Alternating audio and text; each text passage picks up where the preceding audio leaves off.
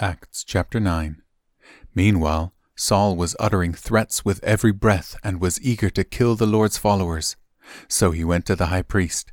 He requested letters addressed to the synagogues in Damascus, asking for their cooperation in the arrest of any followers of the way he found there. He wanted to bring them, both men and women, back to Jerusalem in chains. As he was approaching Damascus on this mission, a light from heaven suddenly shone down around him. He fell to the ground and heard a voice saying to him, "Saul, Saul, why are you persecuting me?" "Who are you, Lord?" Saul asked, and the voice replied, "I am Jesus, the one you are persecuting. Now get up and go into the city, and you will be told what you must do." The men with Saul stood speechless, for they heard the sound of someone's voice but saw no one. Saul picked himself up off the ground, but when he opened his eyes, he was blind. So his companions led him by the hand to Damascus. He remained there blind for 3 days and did not eat or drink. Now there was a believer in Damascus named Ananias. The Lord spoke to him in a vision, calling, "Ananias!" "Yes, Lord," he replied. The Lord said, "Go over to Straight Street, to the house of Judas. When you get there, ask for a man from Tarsus named Saul. He is praying to me right now. I have shown him a vision of a man named Ananias coming in and laying hands on him so he can see again."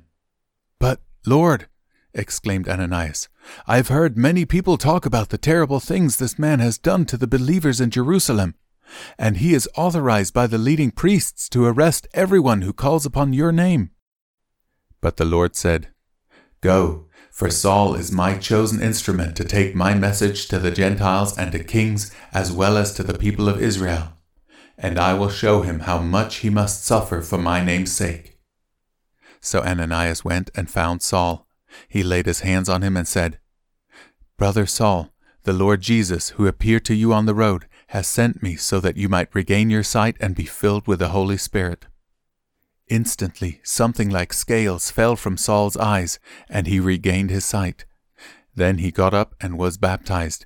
Afterward, he ate some food and regained his strength. Saul stayed with the believers in Damascus for a few days, and immediately he began preaching about Jesus in the synagogue, saying, "He is indeed the Son of God." All who heard him were amazed. "Isn't this the same man who caused such devastation among Jesus' followers in Jerusalem?" they asked.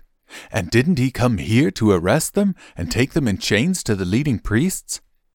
Saul's preaching became more and more powerful, and the Jews in Damascus couldn't refuse his proofs that Jesus was indeed the Messiah. After a while, some of the Jews plotted together to kill him. They were watching for him day and night at the city gate so they could murder him. But Saul was told about their plot. So during the night, some of the other believers lowered him in a large basket through an opening in the city wall. When Saul arrived in Jerusalem, he tried to meet with the believers, but they were all afraid of him. They did not believe he had truly become a believer. Then Barnabas brought him to the apostles and told them how Saul had seen the Lord on the way to Damascus and how the Lord had spoken to Saul. He also told them that Saul had preached boldly in the name of Jesus in Damascus. So Saul stayed with the apostles and went all around Jerusalem with them, preaching boldly in the name of the Lord. He debated with some Greek-speaking Jews, but they tried to murder him. When the believers heard about this, they took him down to Caesarea and sent him away to Tarsus, his hometown. The church then had peace throughout Judea, Galilee, and Samaria, and it became stronger as the believers lived in the fear of the Lord.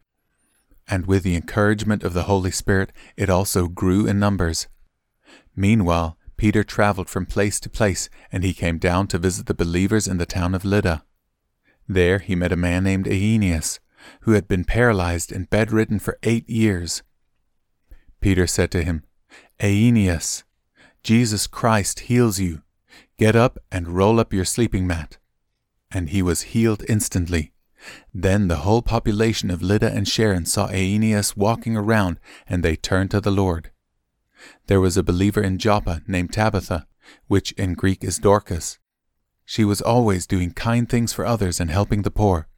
About this time she became ill and died.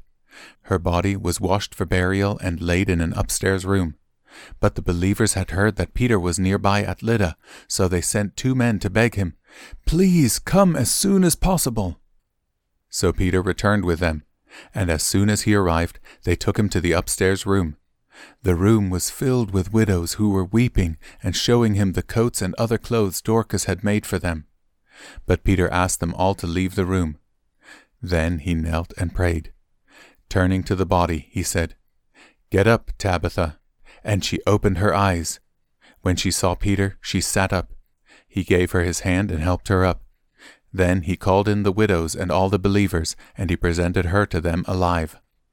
The news spread through the whole town, and many believed in the Lord. And Peter stayed a long time in Joppa, living with Simon, a tanner of hides.